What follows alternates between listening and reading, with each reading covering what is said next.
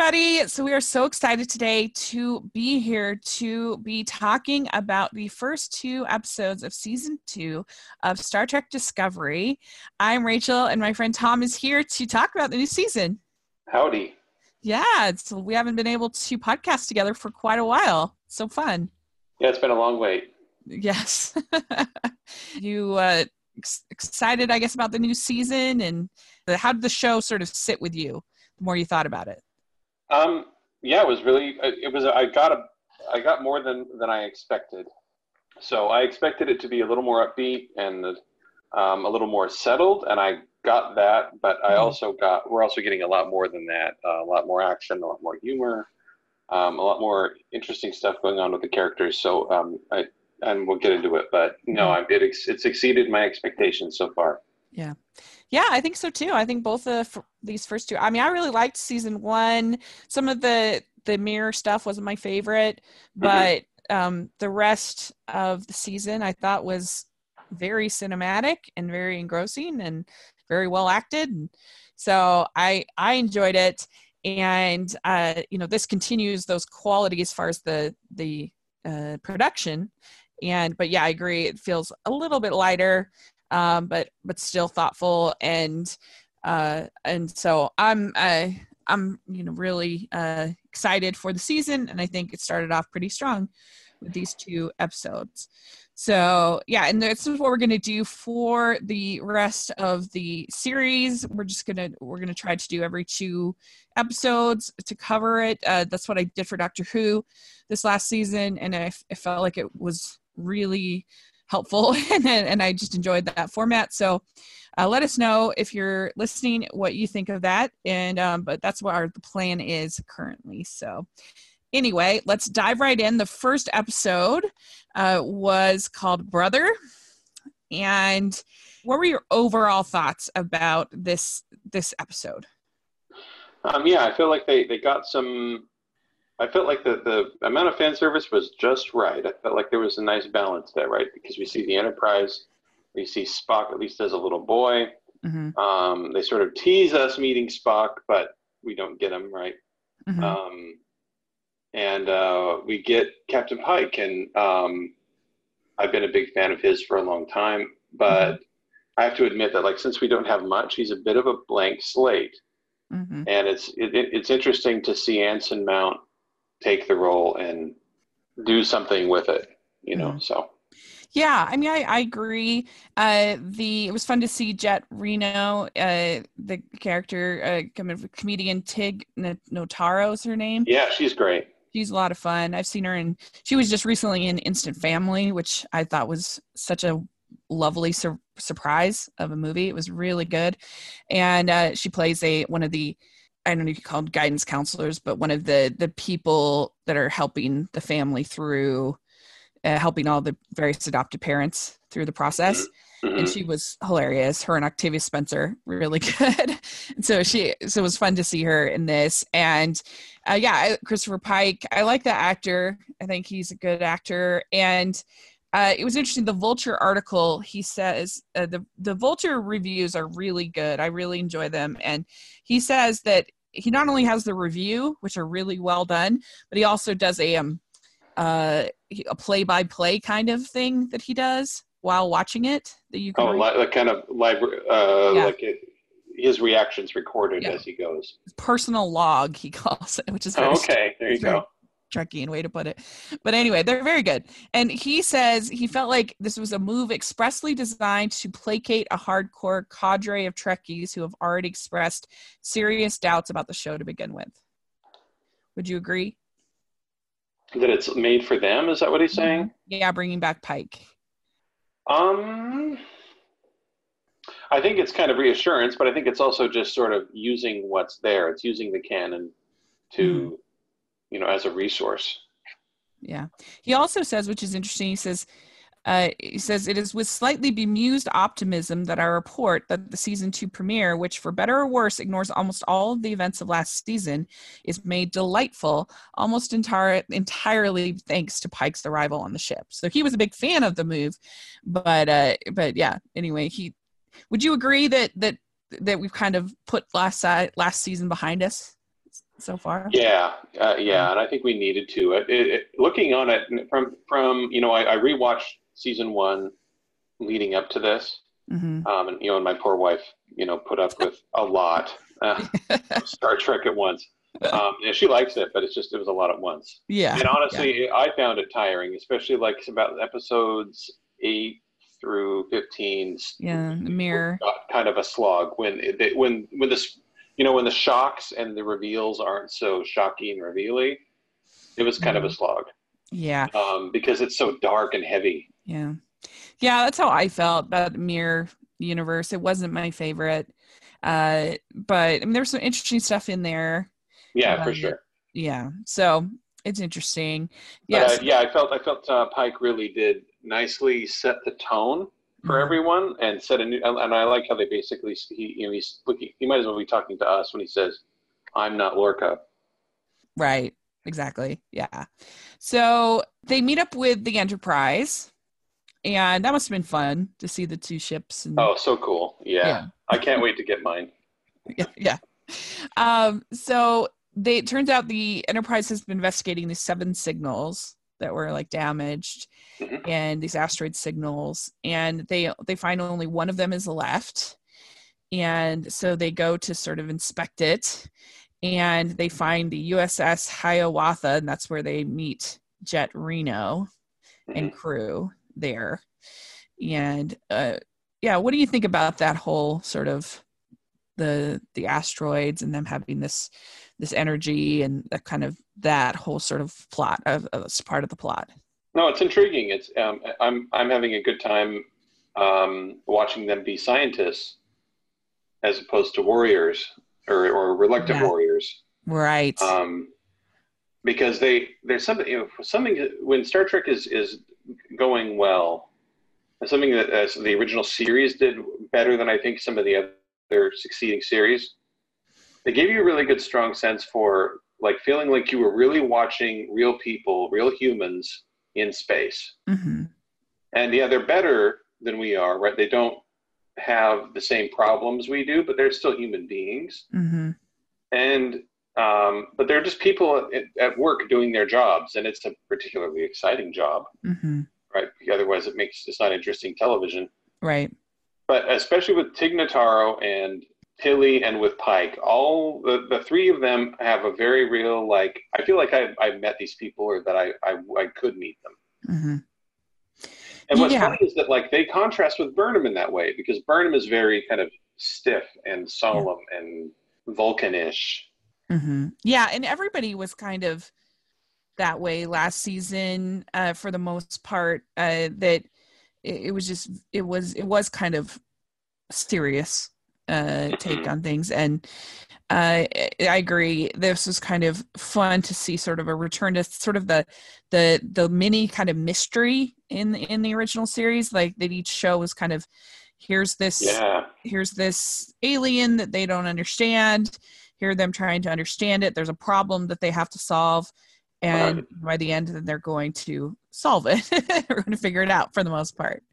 And so, yeah, and sometimes I like the more sort of episodic, particularly in the next one. I liked how it was just sort of felt like an episode as opposed to there were continuing threads, but it's nice when you get those sort of standalone episodes as well. Like my favorite of last season was the time loop one by far. Yeah, Magic to Make the Sanest Man Go Mad or something like that. Yeah, they were fond of the long titles last season. But that was a goodie. And it's fun to get some of that episodic feeling back. The strong sense I got out of rewatching season 1 and especially in these first few episodes is the sense I'm getting is that it's like, suppose that Star Trek didn't happen in the 60s. Suppose someone dug up Gene Roddenberry's papers and they found this pitch for a show, and they successfully made it in 2018, 2019, right, 2017, and this is what it would be.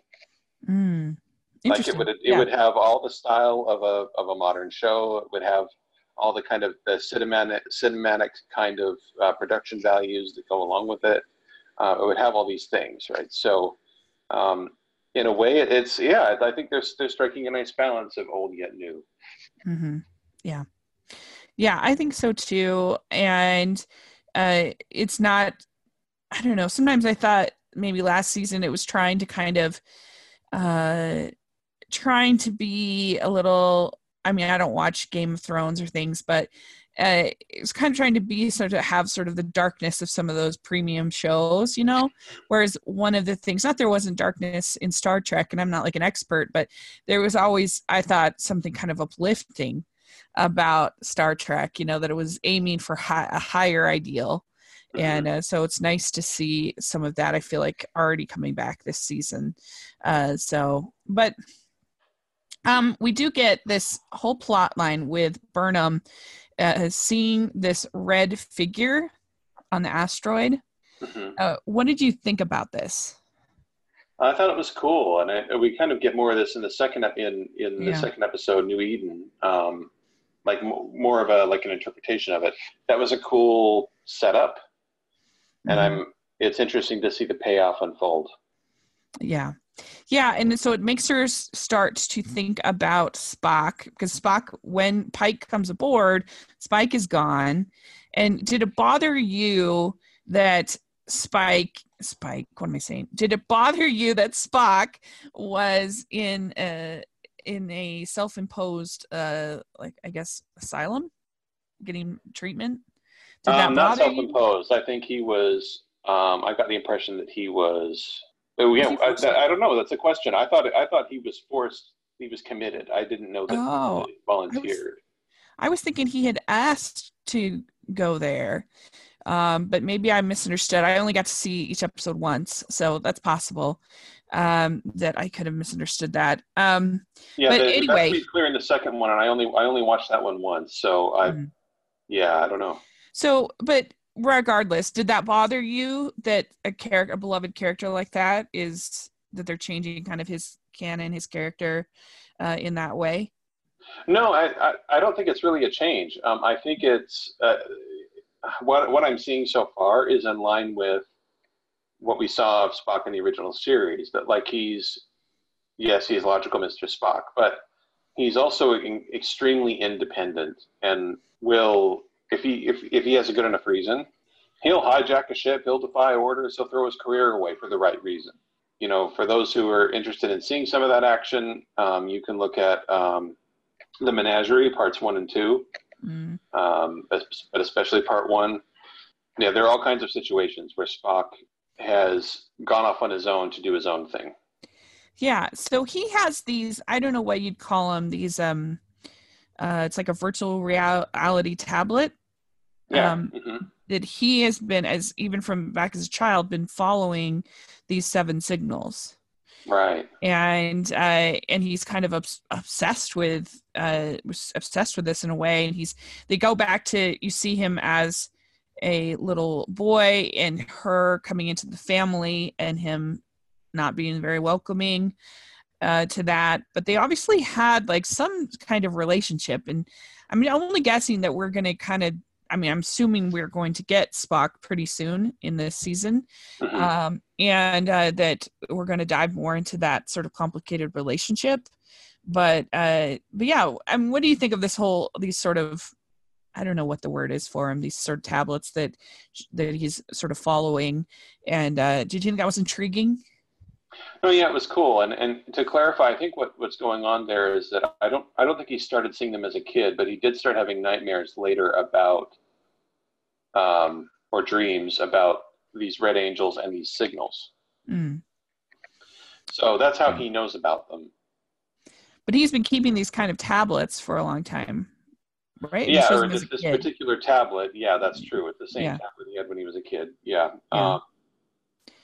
I guess it's sort of a way to draw and kind of also. Yeah, it's an art tool. Yeah.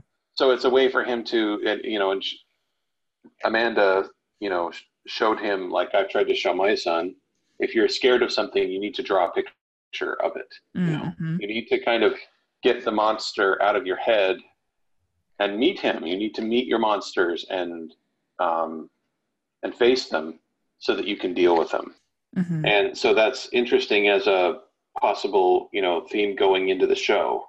And that's a Star Trek. It's a very Star Trek kind of thing. You instead of running from the unknown, or just attacking it, you try to understand and embrace it. Mm-hmm. Yeah. Interesting. Yeah. To kind of feel like you maybe have some control over it a little bit. Mm-hmm. Mm-hmm. Interesting.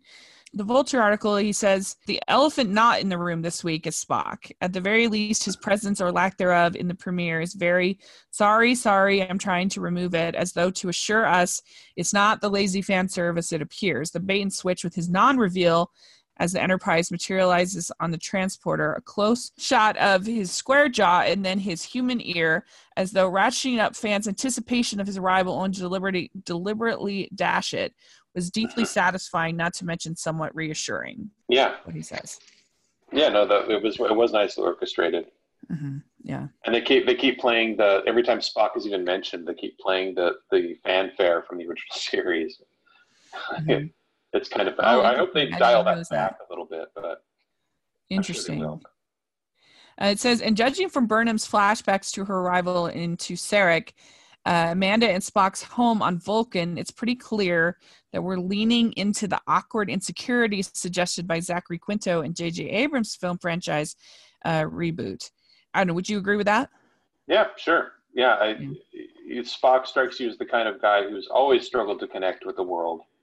Well, and in The Naked Time, we see that the veneer of his Vulcan logic is peeled back, and we see how devastated he is by his lack of connection to the rest of the crew. Yeah. But he kind of sits on that. And then one other interesting point I thought he made, he said, meanwhile, baby Spock's vague rejection of baby Michael is obviously driven by anxiety, if not a deliberate insinuation that he's on the autism spectrum. Burnham intimates to both Pike and Sarek that there's more to their relationship than she has divulged yet. Yeah. So what do you think about that? Have you ever thought of Spock being on the spectrum? I can see why people on the spectrum would identify with him a little bit. So maybe they're trying to just deepen that sense a little bit more. The way he's just kind of like completely impassive and disconnected, it feels autism-y, but we are talking about an alien, but it is a way we use these aliens to understand ourselves in this story. Yeah. So yeah. Very, very interesting. So yeah, that was kind of the episode. It was sort of just laying a lot of the pieces. The biggest parts were, this asteroid, but then also sort of Burnham's vision, and then getting to introduce to Pike was sort of the biggest parts. And so then we get into episode 2. This is called New Eden. This was actually directed by Jonathan Frakes of Next Generation fame. Mm-hmm. So that's kind of fun. I think he directed other as well, but I could be wrong. Yes. According to the Vulture article, he did the half-season premiere, the one where they pretend to be the ISS Discovery. Yeah. Yes, in the Terran Empire. So anyway, so yeah, he's done one before, but this felt to me really old school. I really liked that it was kind of them going onto a planet, meeting, these not aliens, but meeting these new people, these new things, and then like kind of having a problem and having to solve the problem. And I really enjoyed it, and I thought it had something to say, something to think about, without being too heavy-handed. I thought it was a really good one. Yeah, no, this one felt, of all the episodes so far of this series, either season, this one felt the most familiar. Like, oh, I'm watching a new episode of the original series. Like, that's kind of it kind of played out that way to me. Yeah. So they make a big jump, big spore jump. They're still using Stamets as the I don't know what you call him, the connection between the spores and the ship to be able to kind of the human supercomputer to navigate them where they want to go. Yeah. Right. Yeah. And so the one kind of connection, I guess, to last season is that he sees this whole vision of Lieutenant Culber, his fiance, I believe, that had died last season. He sees this whole vision of him, and he thinks, it feels so real to him, and it sort of starts this interesting thread that we're going to have to see where it goes, where he's all the more sort of, there's a side of him that wants to almost give in to this dark matter, to the thing, so that he could be with his love. And of course that scares Tilly a lot. But what did you think about that? Well, yeah, they were flirting with the supernatural here, and I think that's bold and interesting. Deep Space Nine has kind of done that sort of thing before, but not nearly as and not as nearly a daring way. Like they not with as much depth here, and with personal stakes as they're doing here. So that's really interesting, and the way that they're flirting with an afterlife here, where like, oh, nothing is truly gone, right? We get that line from Stamets, and then we find out that Tilly's been having conversations with ghosts through a big chunk of the episode. That was a cool reveal, right? Yeah, it kind of reminds me of we had kind of a similar thread on Doctor Who this last season, actually, randomly, with the character Graham, whose wife Grace dies at the beginning of the, spoiler alert, I guess, but the beginning of the season, and he's sort of given little moments throughout the season where he can abandon the Doctor and sort of live in this kind of false reality of being with Grace. He's sort of tempted. But there's one spot where they go into this alternate dimension, and it's kind of similar to that mirror in Harry Potter that you can just sit in front of and see, you can get lost in it, and I forget the name, but it's kind of that similar sort of temptation of the love that you have, and being sort of tempted to just sort of bask in it, I guess, if that makes sense. And I kind of felt a little bit of that with Stamets in this, that he has been, and he's going to be sort of tempted by that kind of false. Well, I think he's attracted, but he's also repelled, because he's a confirmed atheist, right? We've got that moment with his mirror self, where his mirror self says, "You're wrong about everything. There is a God," and she's very angry, right? But he's just teasing him, right? So he's a confirmed atheist. He does not believe in an afterlife, and after that second jump, he kind of storms out of engineering until he's like, "Hey, what's wrong?" And he's like, "Just don't talk to me." He wants to go to the Vulcan Science Academy to teach, where he's been offered a job. He wants to get away from the Discovery's engine room. He wants to get away from reminders of Hugh, and this is only getting worse for him. Yeah, I mean, is there a reason why they don't have anyone else do the spore drive? Is it why I can't remember why it has to be him. His genes have been altered to match the tardigrades, and this is explicitly, as they mentioned, this is explicitly against the law in this future of humanity. You don't screw with people's genes. You just don't. And some of that it mostly solves like writers' problems, but there's also like some in-universe reasons for it. I.e. Khan, right? That he was the result of genetic enhancement. And so because that was so dangerous and such a terrible experiment, and it went so horribly wrong, and it was so dangerous, they just don't do it. Right? And there's actually a character in Deep Space Nine who has been genetically tampered with, because his parents were terrified for his future, and he was born a sickly, stupid little kid. And his parents, got on the black market and got his genes enhanced, and he hides it his whole life because he's illegal. His existence is illegal. But anyway, interesting. I digress. Yeah, no, that's interesting. So basically, there's the idea that there's this fungi dark matter world where the dead live on this sort of alternate dimension, and so that it's an interesting thing that. Like I said, I feel like Stamets is going to be sort of tempted to find that world, to stay in that world. And I think that Tilly realizes that, and that's why she starts trying to find this asteroid that can replace Stamets on the spore drive. Well, I think it's the other way around. I think she's afraid that she's afraid this will chase him away. I think she's afraid that he'll go to the Vulcan Science Academy. She'll never see him again, and she'll lose her mentor and friend. Because, like he points out, everything she does is out of love. Well, can he be lost to that second dimension though? I don't know. If he gives into it, would he be might. lost? I don't know. Yeah, I don't know either. It's really interesting to see what happens. But I think that's why she tries to get that asteroid, because she's trying to find something that can replace him in the in the drive. And so anyway, so that's just sort of a side plot kind of going on amongst the main plot. So they end up in the Beta Quadrant, which would normally have taken 150 years to reach. Mm-hmm.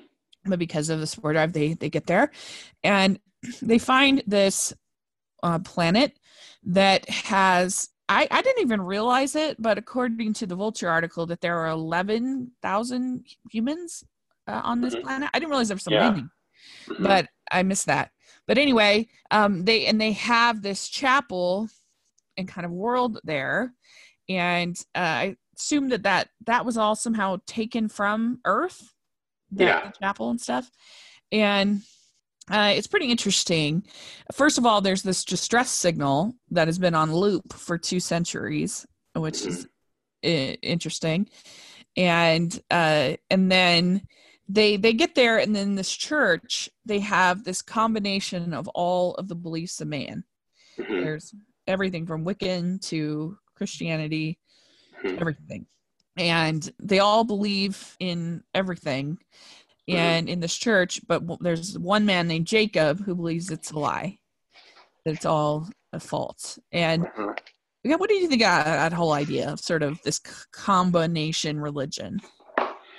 I sort of squinted at that and went, nah, no, I don't see that happening. At the same time, though, like I had to sort of like just suspend my disbelief a little bit. I had to willfully do that. I think what it is that the writers needed to do that, because if they made it too specific, you would lose the audience. It would, and you'd lose the point of the episode. They needed to be able to talk about religion in the abstract, so that they could explore some ideas about it that have nothing to do with any specific religion. Does that make sense? Yeah, I think that's true. I thought it was kind of interesting, though, the idea of sort of getting down to sort of the core idea of what all religions are trying to do for people and what they kind of give people. Yeah. And, this idea of sort of this, that this angel brought them to the new planet, and that, a new Eden, a new start, a new thing.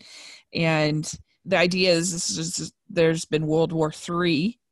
And so they were all sort of hiding in this church, which, I mean, you can't really overthink it, because it's like, how did that stained glass get made that way? I guess that was on Earth made that way. I don't know. But anyway. No, I gathered that was, they made the stained glass after they arrived, because they've had 2 centuries to live there and develop this place. Yeah.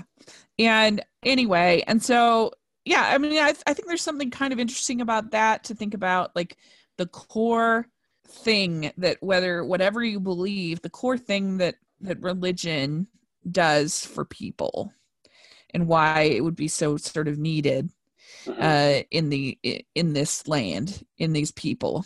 And I don't know, I thought that was interesting. I like that. No, it was cool. And I like that you have Burnham and Pike kind of playing against each other a little bit. Yes. Where Burnham says, well, what if science is my religion, right? And that's how she sees science. It's something that gives her like meaning. I don't, my opinion, I don't think science is particularly good at giving you meaning. I think it's good at telling you how the world works, but it doesn't tell you what to do. It doesn't tell you what you should be doing with yourself. And that's a whole different question. Yeah. That's a humanities question. That's not a science question. Very good. Yeah, that's very true. It's good at getting you to ask questions, but does it really answer that many? Not really. I mean, it depends on the kind of questions you're asking. I think it's good at answering certain kinds of questions. Right. Yeah. But I think that Pike recognizes that, and he sees both sides, right? He says that I think it was like his mom was a science teacher and his dad taught comparative religion. And so he kind of sees both. And I like how he he seems to, we get the sense that he's a little wiser than Burnham, and that Burnham still has some wisdom to acquire. And actually, I like how Pike kind of half quotes Spock. He says that we always got the sense with Spock that he realized that logic was the beginning of the picture and not the end of it. Mm-hmm. And in Star Trek VI, Spock says to his protege that logic is the beginning of wisdom, not the end. Right. Mm-hmm. So we're kind of getting an echo there of that same idea. Mm-hmm. Yeah, it's pretty interesting. We don't spend that much time with they call it the mother, mm-hmm. Or the villagers. It's pretty much just Jacob that we spend time with. But did you think that I kind of wish we could have gotten a little bit more of them, but like, I think they are really just placeholders for the idea of religion. Yeah, exactly. They're saying don't look too closely at who's believing what here. We're just talking about faith. Yeah. In this broad way. Uh-huh. One thing that was cool though, and I should have looked up the name of the episode beforehand. I'll give it a Googs and see. But they were riffing on a Next Gen episode. Uh-huh. And in this Next Gen episode that I'm talking about, they run across some, quote, proto-Vulcans, right? So a primitive culture, they all look like Vulcans. Stop asking questions. Right, but the Federation is watching them because they're primitive, and they think, well, we can understand ourselves better if we watch them. Well, the holographic, protections fail one day, and they're exposed to a couple of the local people. And in fact, one of them gets injured, and they're beamed up to the Enterprise and cared for. And one of the locals sees Captain Picard in this sort of hazy light, and he sees him issuing orders and being very commanding, and he is sent back to his home planet. They don't realize that he was conscious for a minute. They send him back to his home planet, and he starts talking about the Picard as a god, right? And he becomes so convinced. These proto-Vulcans are headed down a very rational path. They talk about, we believed in gods long ago, but we don't believe in that anymore. It makes no sense. It doesn't, we know now that the scientific reasons behind the rain and the stars and everything.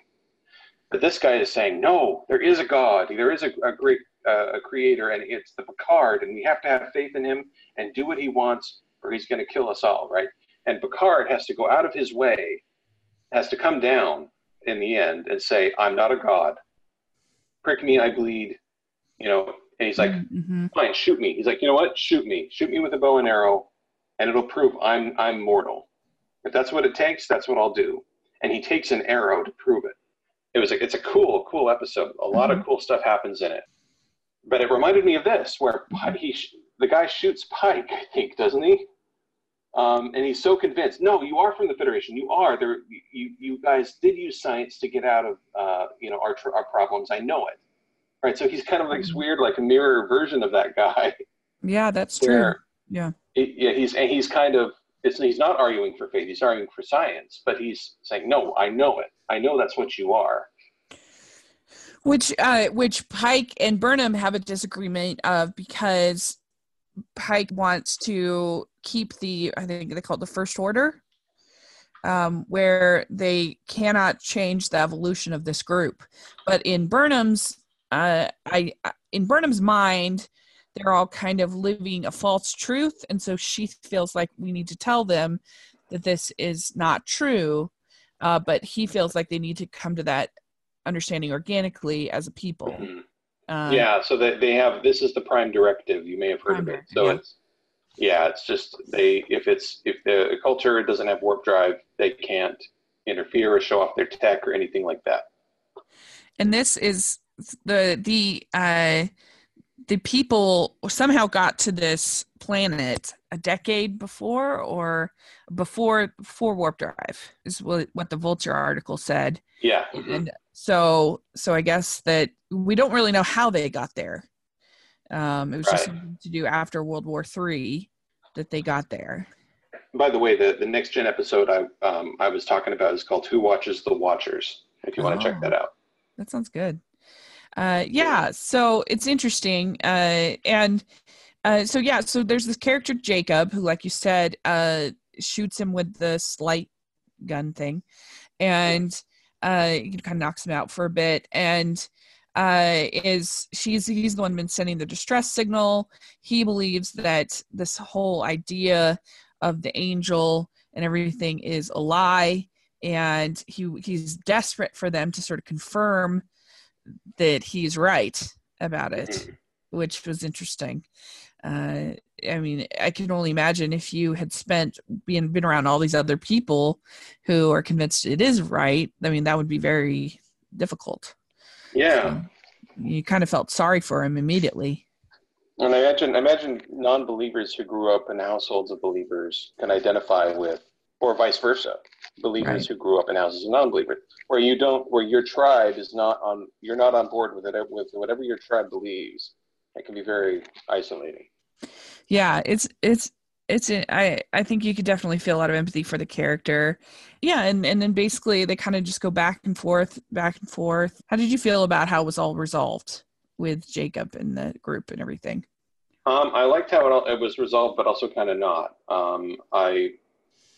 That's what I'm enjoying about this series, is that in the other series we kind of get everything wrapped up in a nice bow and a nice speech, right? In the old way of doing TV, every episode had to stand on its own. If you jumped in the middle, you would get exactly what's going on, right? But this is different. Now they have the luxury of a long-term audience who's sticking with them, and they can tell a much bigger story. So there's still lots of questions unanswered, and that's kind of cool to see.